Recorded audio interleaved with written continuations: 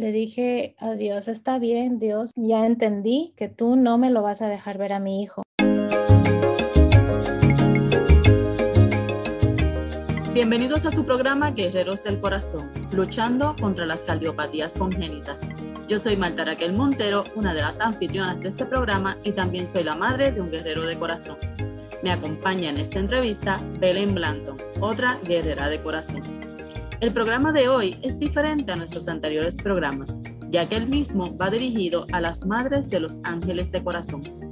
Nuestra invitada es Viviana Ordóñez. Es originaria de Ecuador y es la madre de Felipe, uno de nuestros ángeles.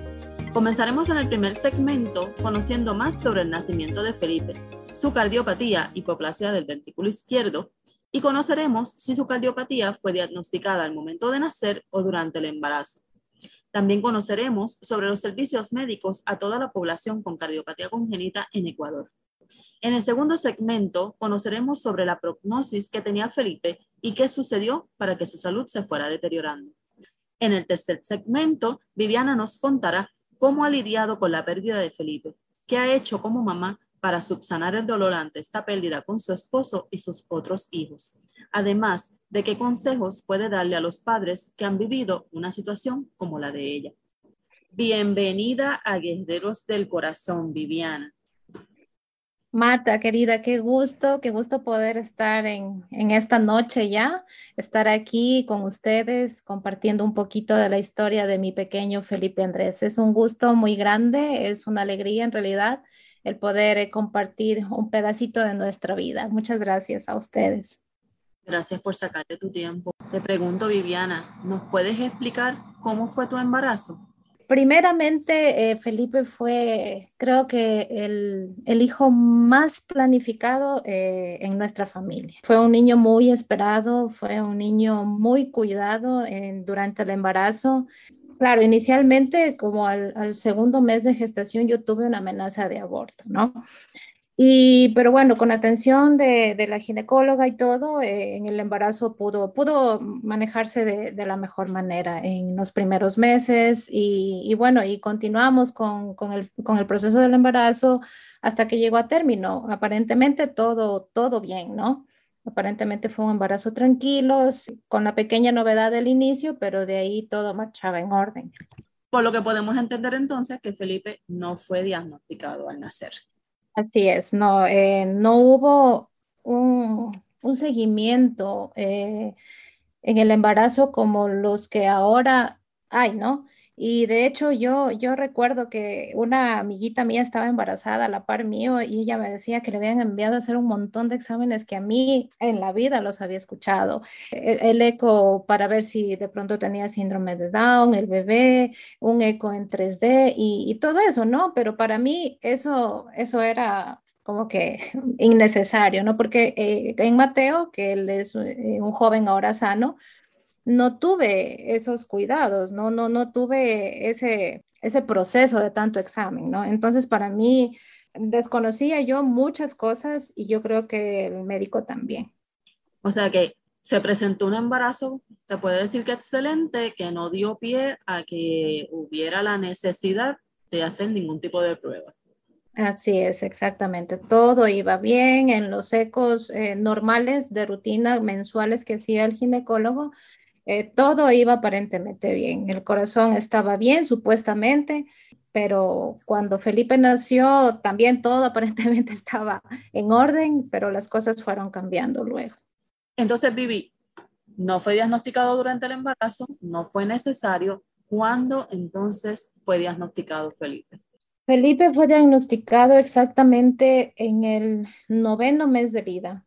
Y todo ello fue porque Felipe empezó a presentar una serie de síntomas a partir más o menos del cuarto o quinto mes, que algo decía que no iba bien. Fue ahí que, por ejemplo, una de las cosas que le pasaban a Felipe era que vomitaba toda la leche que tomaba, ¿no? Pensábamos en un inicio que era a lo mejor reflujo, la pediatra también lo empezó a tratar por reflujo, pero las cosas luego fueron empeorando con Felipito y llegó un momento en el que yo llegué a notar que una parte de su pechito empezó a crecer un poco, ¿no? O sea, estaba asimétrico. Y yo recuerdo aquella vez que le digo a mi esposo, le digo, algo no está bien, le digo, Felipe tiene abultado su pecho. En ese momento fuimos nosotros a consultar, ¿no? Donde un médico, supuestamente pues acá, que era un cardiólogo, pero lamentablemente no recibimos como que una respuesta lógica, ¿no? Para lo que estaba sucediendo con Felipe. Y lo que nos manifestó el doctor fue que como los padres eran delgados porque Felipe tampoco ganaba peso, que nosotros pues somos de contextura delgada y todo, y que existen asimetrías que se presentan en el cuerpo de una persona que son normales. Entonces, como padres, Marta y Belén, nosotros desconocemos muchas cosas que los médicos sí conocen, ¿no? Obviamente, por su estudio y su preparación, pero en cierta manera como que, o sea, me quedé tranquila, pero había algo que no estaba bien con Felipe. Viviana, ¿qué tú nos puedes decir de los servicios médicos que se le ofrecen a la población con cardiopatía congénita en Ecuador? Lamentablemente, el sistema de salud de nuestro país carece muchísimo del conocimiento y de los especialistas en temas de cardiopatías congénitas. Primero, porque a partir del embarazo no hay una campaña que se haga acá para concientizar este tipo de enfermedades que pueden ser detectadas en el embarazo, ¿no? Y segundo, que no existen acá la tecnología ni los especialistas, como se los había comentado, para que puedan tratar, ¿no? Este tipo de enfermedades que son muy duras, que son muy duras de llevar, que, o sea, se enferma el bebé, nace con una condición del corazón y créanme lo que es un golpe súper duro, no solo para los papás, sino para la familia entera. O sea que tú nos puedes decir a nosotros que el servicio médico de Ecuador tuvo mucho que ver con lo tardío del diagnóstico de Felipe. Sí, muchísimo que ver, porque cuando Felipe ya fue diagnosticado en la ciudad de Quito, inicialmente nos dijeron que él tenía insuficiencia mitral y tricuspidia de las dos válvulas, ¿no? Pero recuerdo que una gran amiga del corazón nuestra, Vanessa, ella fue quien me ayudó para que a Felipe lo pudieran valorar médicos que venían a nuestro país de la fundación de la International Children's Heart Foundation. Y fueron ellos que dieron con el diagnóstico correcto de Felipe, que o sea, no era nada comparado con la insuficiencia de las válvulas, sino que de verdad su corazón tenía una malformación muy compleja, ¿no? Entonces fue ahí que nos dijeron que Felipe tenía hipoplasia de ventrículo izquierdo. ¿Siguieron tratando a los de la fundación a Felipe? Sí, a Felipe lo vieron por un año, médicos de la fundación. Ellos venían en misiones cada 2 meses, ¿no? El problema era que nosotros teníamos que movilizarnos desde mi ciudad, que es Loja, a la ciudad de Guayaquil, que queda a 8 horas de la ciudad donde yo vivo, ¿no? Pero ustedes saben que cuando se trata de nuestros hijos, uno mueve cielo y tierra y uno hace todo lo que puede para poder mitigar en algo, ¿no? Lo que ellos están viviendo. Y nosotros éramos constantes, íbamos cada 2 meses, lo veían los médicos de la fundación. Yo de ellos me llevo los mejores recuerdos y me llevo tanto de la humanidad de ellos y no puedo decir lo mismo, lamentablemente, de los médicos de mi país, al menos del hospital al cual íbamos, porque era muy diferente. En mi país existe mucho celo profesional. Creo que hay un egoísmo por esa parte, ¿no? Y yo creo que son oportunidades que ellos tienen de aprender y de enriquecerse tanto para poder tratar a tanto niño que lo necesita acá en el país, porque el que se haya ido Felipe no quiere decir que las cardiopatías dejen de estar a la par aquí, ¿no? En cada niño. Y yo creo que ellos perdieron muchas oportunidades de poder aprender muchísimo. Ahora, pues lamentablemente las fundaciones han parado sus misiones acá por el tema del COVID primero y hay cierta burocracia también que no deja que ellos puedan estar acá. Y realmente eso es para los niños, así que ponerle el tropiezo como que no es lo más adecuado. Estamos Sí. hablando de niños. ¿Fue la Ujú. fundación la que te dijo que ya Felipe no se podía operar? Sí, recuerdo el día que el doctor dice esa, ya es un doctor con muchos años de edad, pero con un corazón tan grande, tan humilde, tan entregado a su profesión, que él nos dijo que lamentablemente ya no se podía hacer nada por Felipe, lo iba a tratar de mantener con medicina para que su corazoncito funcione, en lo poco que funcionaba, que lo haga bien, ¿no? Y fue así que Felipe estuvo un año más con nosotros porque, bueno, del hospital local de Guayaquil ya nos negaron las citas, no nos volvieron a dar ya más citas para las misiones ni nada. Entonces nosotros queríamos, ¿no? Que a Felipe lo siga viendo el médico, pues que lo había visto. Fue negado, pero sin embargo, yo le escribía hasta, creo que por Messenger al doctor, buscaba el traductor de Google y escribía en español todas mis dudas, todas las cosas que le sucedían a Felipe, ponía en el traductor y se lo enviaba. El doctor muy amablemente siempre me contestó toda la vida. Y fue así, ¿no? Que el doctor nos dijo que Felipito pues ya no había cómo. Yo le había preguntado incluso hasta por un trasplante de corazón y me dijo que no era posible por cuanto él también tenía una hipertensión pulmonar severa. Entonces no era viable. Este contenido no pretende sustituir el asesoramiento, diagnóstico o tratamiento médico profesional. Las opiniones expresadas en este podcast no son las de Hearts Unite the Globe, sino las de los anfitriones e invitados y tienen la intención de generar un debate sobre cuestiones relacionadas con cardiopatías congénitas.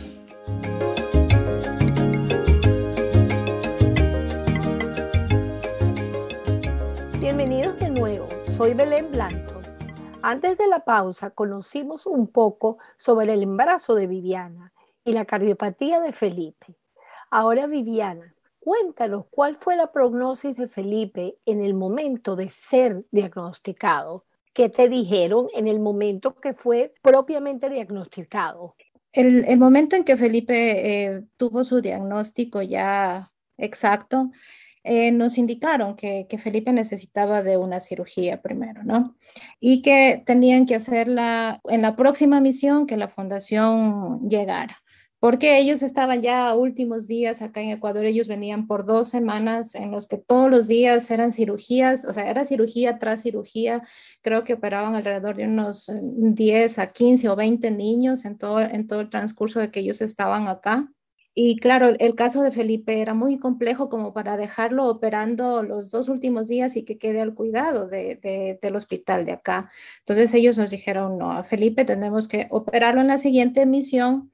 Los primeros días, o sea, el primer día están acá, lo operamos a Felipe y Felipe está en recuperación hasta que nosotros nos vayamos. Pero lamentablemente o no sé si decirlo lamentablemente o fue una bendición de Dios, Belén, porque cuando Felipe estuvo a punto de operarse, Felipe pescó una pequeña gripe, entonces tuvo fiebre y el médico dijo, no, es imposible operarlo así, imposible operarlo a Felipe con fiebre, que esté así, o sea, la cirugía es un fracaso seguro. Dijo, no, vamos a esperar a la siguiente misión para ver qué sucede, cómo va Felipe y a ver si se puede operar.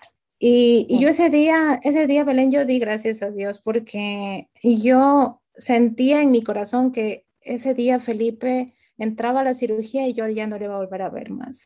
Hay muchas madres que sienten eso y desafortunadamente no se equivocan. Y es así. Tú lo dijiste en tu biografía que Felipe tuvo una vida muy difícil. ¿Nos puedes explicar qué otros aspectos en la salud de Felipe se vieron afectados?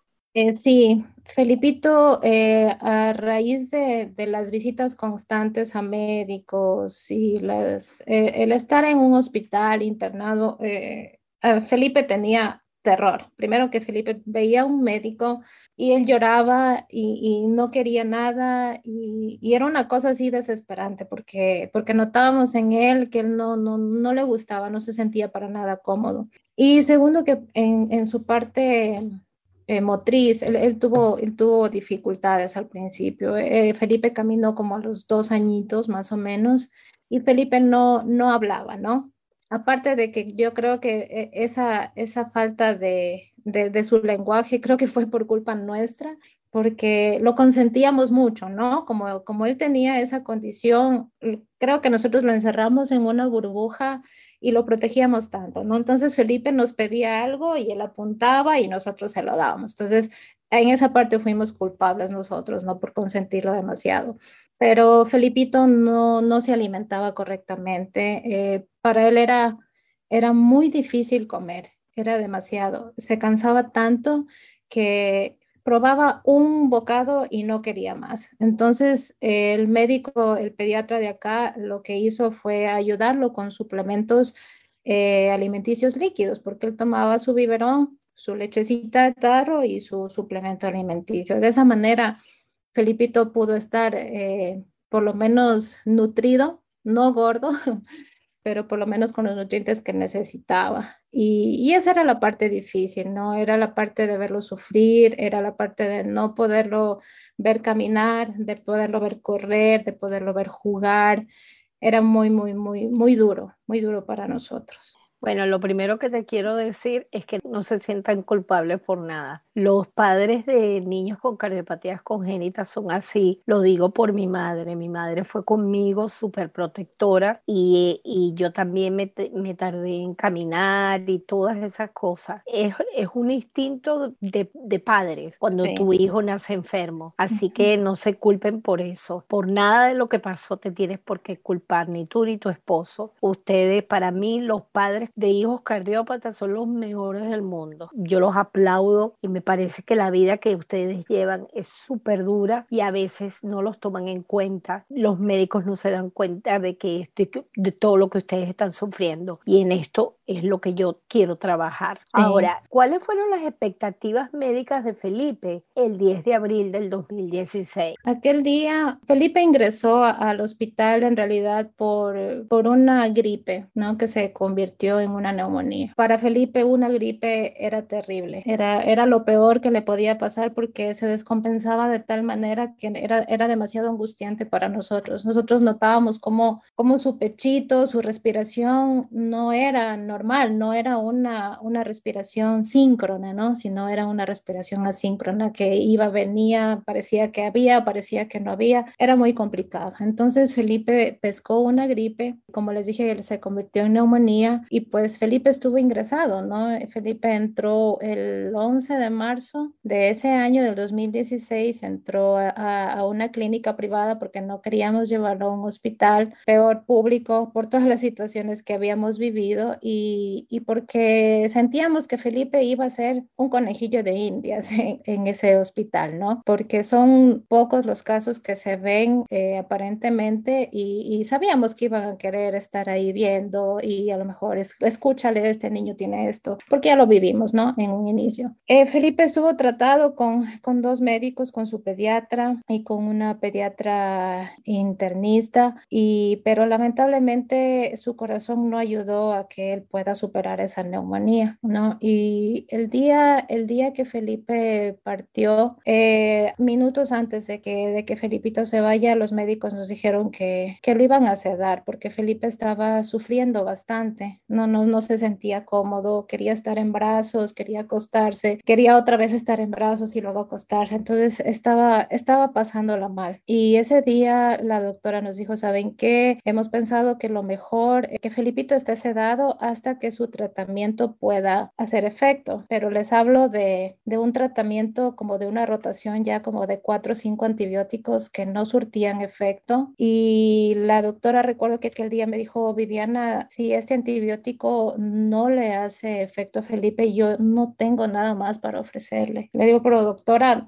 o sea, si tengo que irme a otro lado, me voy. Me dice, Vivi, si se va a Estados Unidos, si se va a Italia, si se va a China, donde sea, le van a decir lo mismo porque ya no hay antibiótico después de esto. Entonces, claro, fue una situación bastante difícil, bastante complicada porque nos decían, o sea, puede que Felipe a lo mejor se recupere ya de su neumonía, como puede que a lo mejor ya no. Y recuerdo que esa noche, mientras el doctor y la doctora fueron a buscar el monitor para tenerlo ya conectado y saber que él estaba bien, nos quedamos mi esposo y yo solos en la habitación y en ese momento fue que Felipe murió y es muy doloroso, es muy triste porque uno como padre nunca se prepara para ver morir a un hijo. Nunca te preparas, de hecho, para la muerte, pero para ver partir a un hijo, creo que no, ni siquiera te imaginas, ¿no? Entonces, ese día fue el día en que Felipito se fue en mis brazos y le agradezco a Dios por haberlo hecho así, porque ese día yo ya venía a casa porque mi esposo se quedaba con él durmiendo, porque yo tengo otra nena y la nena estaba de 9 mesecitos, 8 o 9 mesecitos, y yo dormía acá con la nena y mi esposo con Felipe. Y fue cuando mi mami que estaba allá en el hospital dijo, ¿sabes qué, mijita? Ven porque los doctores quieren hablar con ustedes. Así que yo le agradezco a Dios eso, Belén, porque pude estar en los últimos minutos de vida de mi hijo y se fue en mis brazos. Sí, eso es lo más hermoso, que se fue en tus brazos y que en ese momento no estaba sufriendo, estaba contigo. Pero es muy duro, es muy duro. Esto de las cardiopatías congénitas, todo esto tiene que cambiar, porque si Sí, no, o sea, hay mucha desinformación. Nuestros países, los países de latinoamericanos, no saben, no se dan cuenta de lo que es una cardiopatía congénita, no creen que unos niños que se ven bien puedan estar enfermos y tengan una enfermedad crónica. Entonces, es mucho, mucho de educación. Aquí en los Estados Unidos hay mucha educación y con todo y eso todavía, tú sabes, hay sí, pero en los países de nosotros es una cosa que es terrible porque, o sea, si no ven al niñito que se está muriendo, entonces no exacto. te creen, no te creen. Sí, Es muy duro. De hecho, en la entrevista sí, pasada, cuando estábamos entrevistando a Diana, que es de Ajá. Colombia, también surgió lo que dijo Vivi en un principio, que no hubo un seguimiento en el embarazo. Se hace una campaña de concienciación de, por favor, pregunten por el corazón de su bebé. Sin embargo, en estos países estamos notando que no Sí, hay ese servicio de que si tú tienes la preocupación, pues preguntes y te ayuden con pruebas, te hagan pasar por los procesos a ver si todo está fluyendo como debe de fluir. Viviana, yo de verdad que te admiro un montón, te consta, lo sabes, te tengo un cariño bien especial porque aún en la distancia estuve ahí cuando pasó lo de Felipe y es un nene que yo vi, como quien dice, lo vi crecer ese poquito tiempo y fue una pérdida que yo creo que independientemente de la distancia todos la sentimos todavía, aún han pasado los años, sí, todavía la sentimos. Y sí, de verdad que te admiro mucho como persona y como mamá y creo que es ley de vida, no estamos preparados, aún sabiendo que tienen una condición, no nos preparamos. Aunque digamos sí. que vivimos el día a día, aunque digamos que pues que esperamos lo que sea, Es mentira. nunca vamos a estar preparados. No, no, no, nunca se está preparado para perder un hijo. no. Así que eso, pero por eso es verdad lo que dice Marta. Yo también te estoy conociendo y mi admiración total, pero es que yo siempre he tenido admiración por todas las madres de niños cardiópatas, porque sé por lo que pasan, porque yo sé lo que es vivir con una cardiopatía congénita. Toda la vida tu mamá, bueno, a mí me pasó que desafortunadamente mi mamá se fue, mi mamá murió y desde que mi mamá desde que mi mamá se enfermó, cada vez que yo voy al hospital, yo no me recupero como cuando me recuperaba que estaba en mi mamá. No es igual, tú necesitas a tu mamá. Es algo que es así, que yo no les puedo explicar. Lo que nosotros sentimos es porque uno tiene, yo tenía una conexión con mi mamá tan grande que eso es lo que pasa cuando tus hijos están enfermos, o bueno, en este caso, lo de la cardiopatía congénita. Entonces, es impresionante. Guerreros del Corazón es una presentación de Hearts Unite the Globe y es parte de Hug Podcast Network. Hug se deletrea H-U-G y son las siglas de Hearts Unite the Globe.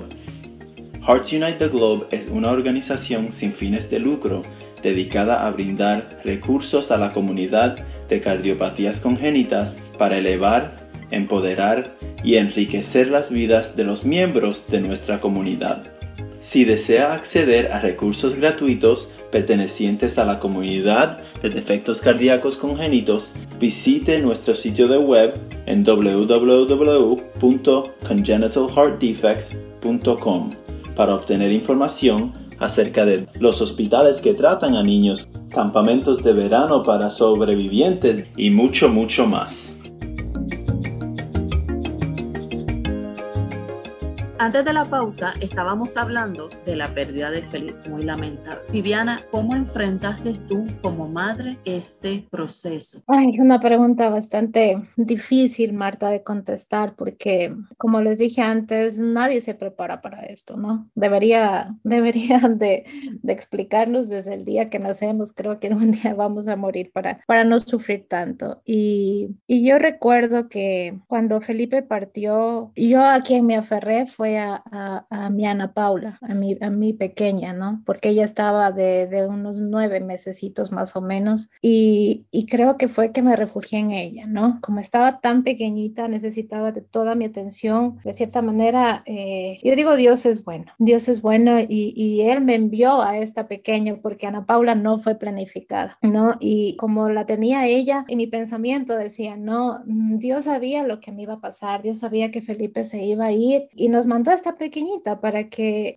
nos concentremos en ella, ¿no? Para que estemos atentos a ella y para que el proceso de la pérdida de Felipe vaya siendo un poco menor, ¿no? Entonces, esa fue como que la fortaleza de nuestra casa, la Anita, ¿no? Y el saber que ella estaba aquí y que sí, es verdad, Felipito se fue, Felipito sufrió, pero el último año que Felipe estuvo aquí fue feliz porque Felipe dejó de ver a médicos, dejó de viajar tanto, Felipe empezó a sonreír, Felipe empezó a ser más sociable y Felipe pudo disfrutar ese añito que no lo vieron los médicos, ¿no? Entonces yo creo que nos aferramos a eso, a que Felipe fue feliz en ese pequeño tiempito, que Dios nos los dejó para disfrutarlo de la mejor manera y que él pueda disfrutar con sus hermanitos, porque por el hecho de andar viajando, él no podía estar en un contacto así como que muy seguido, ¿no? Disfrutar con sus hermanos, jugar con sus hermanos. Entonces yo creo que fue eso, ¿no? Lo que nos dio la fortaleza, el saber que Felipe estuvo bien atendido acá, estuvo con los mejores médicos, yo lo podría decir, al menos con su pediatra, ¿no? Tuvo toda la atención que necesitó de parte de mi familia, de parte de mi esposo, de parte de mi madre, que ella nunca se apartó de Felipito, y de parte mía como mamá. Entonces, esa parte fue como que bastante crucial para poder enfrentar la partida de Felipito. Viviana, ¿qué tipo de ayuda profesional o espiritual obtuviste en el proceso? Ayuda profesional ninguna, pero ayuda espiritual sí. Yo recuerdo que antes de que Felipe partiera, nosotros fuimos a una iglesia evangélica cristiana acá, porque un amigo nuestro de la familia le revisó los dientecitos a Felipito, recuerdo, y él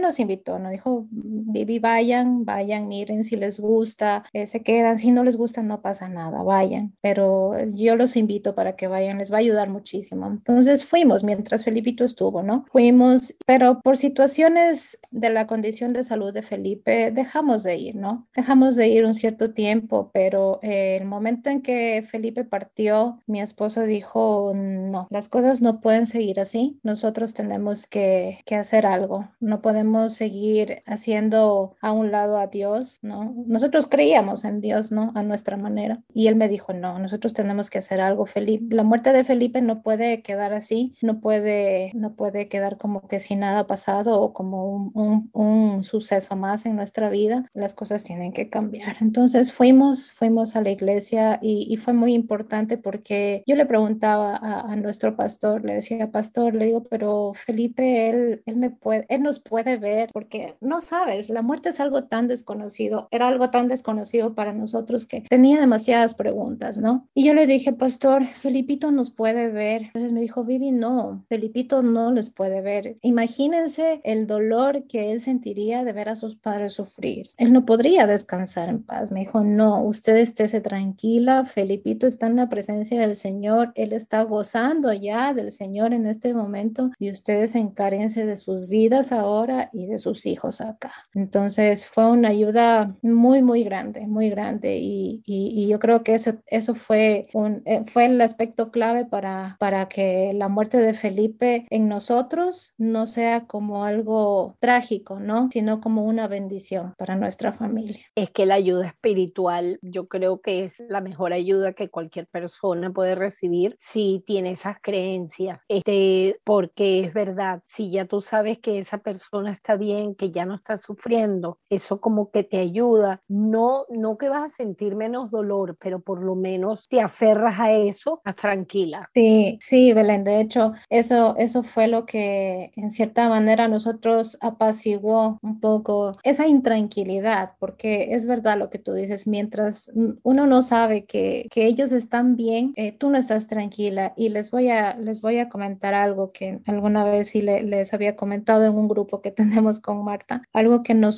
me sucedió y fue a la semana de que Felipe falleció. Las noches para Dios era, Dios, yo quiero verlo a mi hijo, muéstramelo a través de un sueño o no sé, pero yo quiero verlo, yo quiero saber que está contigo. Y esa era todas las noches, ¿no? Todas las noches era mi petición a Dios, pero no pasaba nada, no pasaba nada y yo súper insistente también con Dios, súper impaciente. Y aquella noche, cuando se cumplió una semana de que Felipe falleció, le dije a Dios, está bien, Dios, ya entendí que tú no me lo vas a dejar ver a mi hijo en este momento, pero dame una señal de que mi hijo está bien y que está contigo. Fue mi pensamiento en ese momento, Belén, ni siquiera yo lo dije, ¿no? Fue mi pensamiento. Y cuando eso pasó, nosotros estábamos ya en nuestro dormitorio, estaba todas las luces apagadas, ya nos habíamos dispuesto a dormir y de pronto yo sentí como que me prendieron una luz en la cara y me asusté porque el día anterior a ese domingo fue el terremoto que sucedió acá en nuestro país y decían pues que en el cielo se habían visto luces antes del terremoto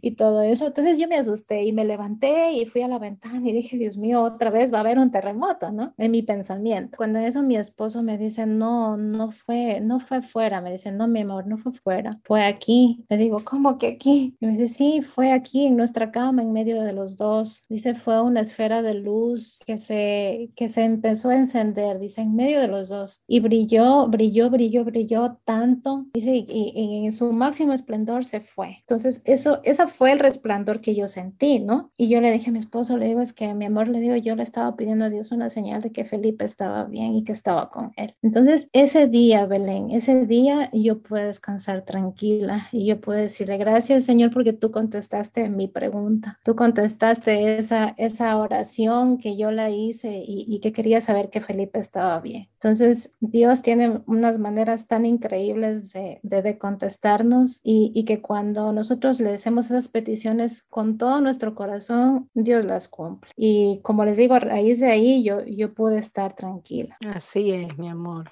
Ay.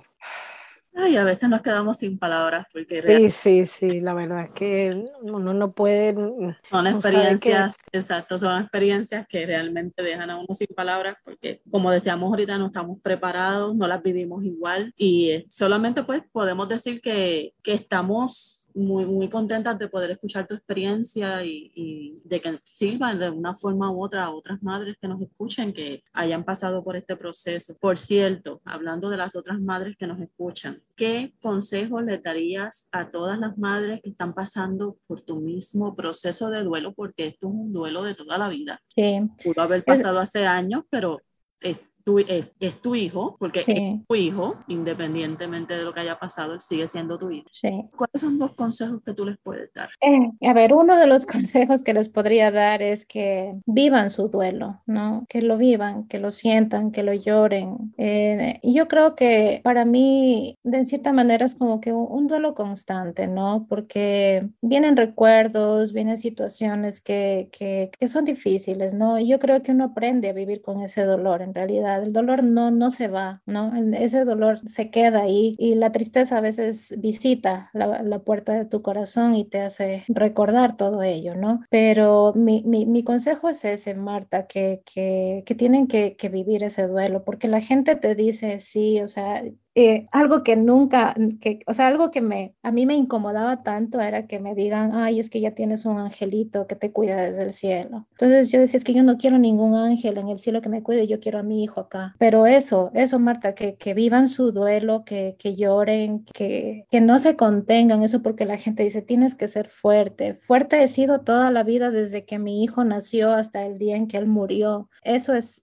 ser fuerte, ¿no? Sacar la fortaleza para verlo en procesos procesos tan duros, tan difíciles, o verlo enfermo y no poder hacer nada, eso es ser fuerte, pero que lloren, que saquen todo lo que tienen en su corazón. Yo digo, todo tiene un proceso, el duelo es un proceso y poco a poco Dios se va encargando de sanar tu corazón. Y el otro consejo que yo les daría es que busquen ayuda espiritual. Yo creo en Dios muchísimo, yo creo que Dios cambió mi vida, cambió la vida de mi familia y Él ha sido el que nos ha ayudado a salir de la tristeza, a salir del dolor, a salir de esos momentos en los que quieres desaparecer de este lugar y que se mantengan firmes en la promesa que Dios nos ha hecho, ¿no? Que si creemos en Él, que si confesamos, ¿no? Con nuestra boca y con nuestro corazón creemos de verdad que Jesús es nuestro Salvador, pues nos encontraremos con Él algún día, que el día que nos toque partir, ¿no? Allá en el cielo. Y esa es la promesa que Dios me hizo a mí, que yo me voy a volver a encontrar con Felipe. El día que a mí me toque partir, yo lo voy a volver a ver allá y yo sé que le daré todos los besos y todos los abrazos que acá ya no pude darle más. Amén, amén, amén. Viviana,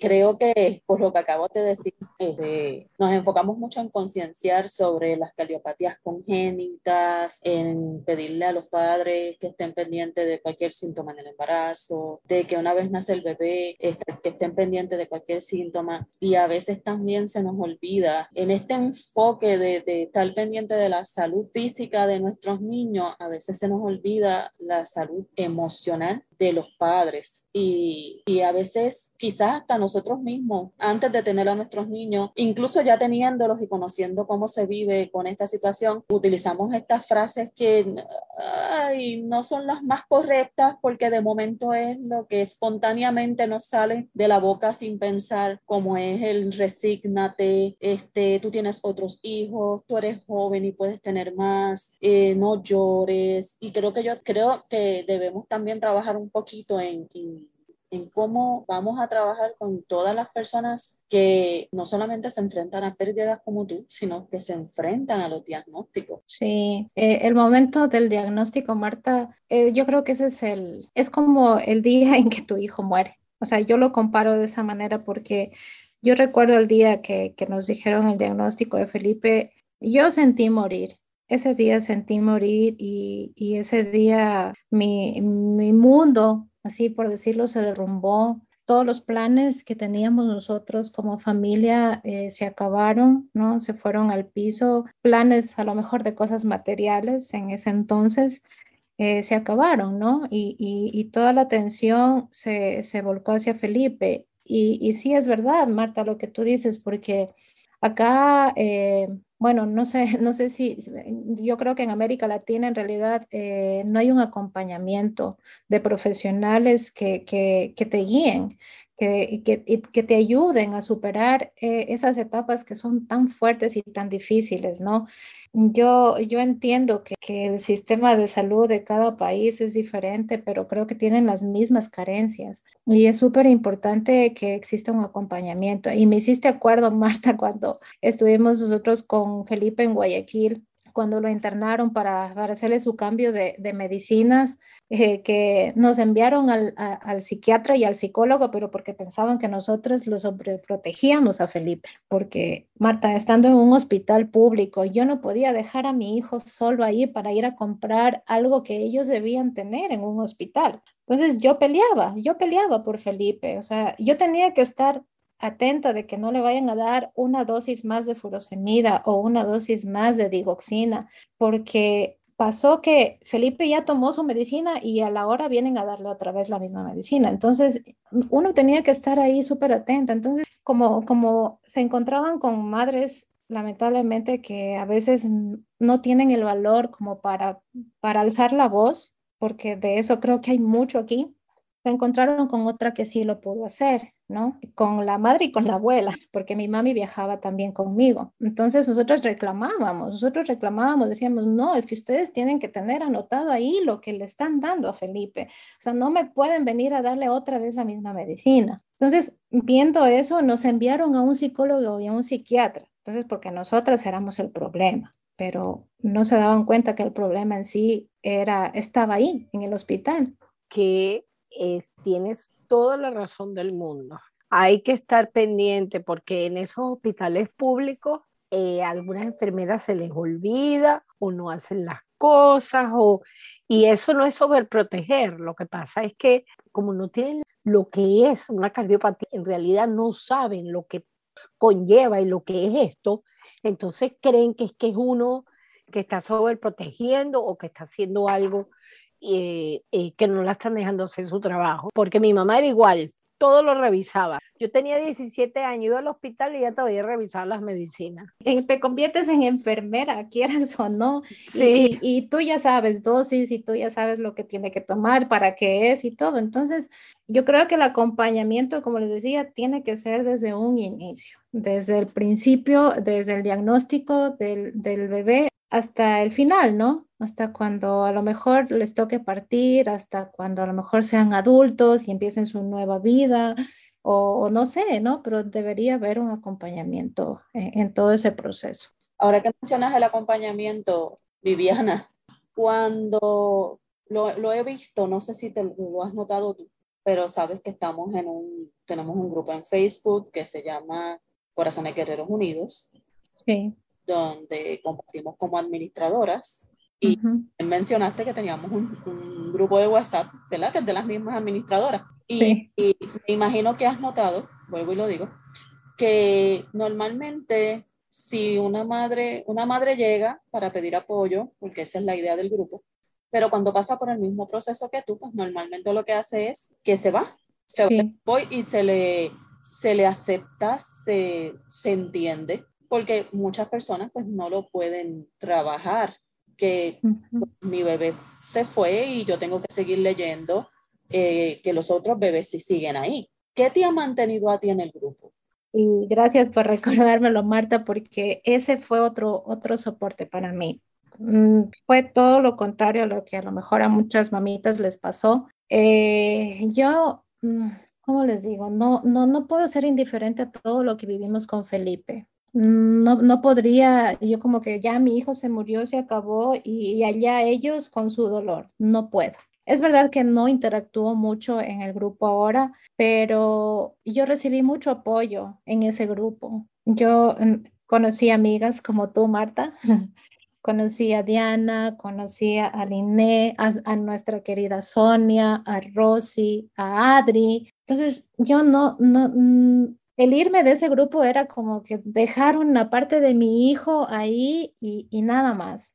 Entonces, yo lo que ahora intento, Marta, aprovechando que me hiciste esa pregunta, cuando hay algún caso acá en mi país, ¿no? Que recién lamentablemente nos pasó uno por febrero, enero de este año, es tratar de ayudar, o sea, tratar de buscar alguna alternativa, algún medio, buscar, enviar correos, fundaciones, hospitales, lo que sea, para tratar de ayudar a la gente que necesita y que al menos no tiene los recursos para poder hacerlo. Y créeme lo que a mí cuando me dicen, acá tengo la mamita de una amiga mía muy querida, me dice, Vivi, tenemos un caso de un bebito que acaba de nacer, ¿cómo hacemos? ¿A quién escribimos? Le digo, espérese, vamos a escribir por acá, por allá, Vane, tal vez tú nos puedes ayudar por allá, pero el hecho es de que buscamos algo para poder ayudar, ¿no? Pero Marta, todo ese esfuerzo que nosotros hacemos, las pocas veces que lo hemos hecho, créeme lo que es tan duro cuando te cierran las puertas en la cara y te dicen, ¿sabe qué? No, vaya nomás porque no hay cómo hacer nada. Vaya nomás, lleve a su niño, dele todo el amor, dele todo el cariño, pero ya no hay nada más que hacer. Y es eso lo que nos está moviendo ahora y que gracias a Liné, que ella me proporcionó su bosquejo de ley cardio de allá de Argentina, queremos hacer una ley cardio para nuestro país. Queremos que esa ley cardio se haga viva acá en Ecuador para que todos los niños que tienen estas condiciones que son muy duras, muy difíciles, puedan tener la atención que necesiten. Y si no hay cómo hacerlo en el país, pues que hayan convenios que puedan hacerlo en otros lugares, pero que a los padres a lo mejor les cueste únicamente la movilización. O si es posible, nada, ¿no? Entonces, y todas esas ideas, Marta, salen del grupo de Corazones Guerreros Unidos. Entonces, yo no puedo irme de ese grupo porque primero son mi familia de corazón. Yo las amo y cada caso que está ahí, cada caso que ponen, sigue doliendo, ¿no? Duele mucho. es como que volverlo a vivir otra vez, pero hay como que el aliciente de que tú puedes ver si puedes ayudar en algo, si puedes comunicarte con una persona de otro lugar. Eso es lo que me ha mantenido, Marta, en el grupo y que ha hecho que yo no salga de ahí. Qué bello, No, es que y te tiene que ser. agradecemos que sigas con nosotros definitivamente porque sabemos, aun cuando estamos abiertas en el grupo para darle apoyo a todo padre que lo necesita, estamos también para apoyarnos nosotras, porque por eso está el grupito chiquito aparte, porque entonces ahí aprovechamos para que cuando tenemos nuestras situaciones, entre nosotras también, buscar el apoyo. Y yo agradezco, porque tú siempre estás ahí y yo sé que tus oraciones tienen el nombre de mi hijo, lo sé, me consta y yo las agradezco y como te he dicho en otras ocasiones, sabes que tienes un lugarcito en mi corazón. Ay, tú también, el mío, Marta, créeme lo que Dios es bueno, Dios. Es imposible que deje de nombrarlo a Dios porque Dios ha hecho tantas cosas en nuestra vida y les digo una cosa, aunque les vaya a sonar así como que un poco medio disparatado, pero he recibido tanto de Dios que yo volvería a vivir lo que vivimos con Felipe. Que si Dios me dice retrocede el tiempo y cambia algo, no cambiaría nada.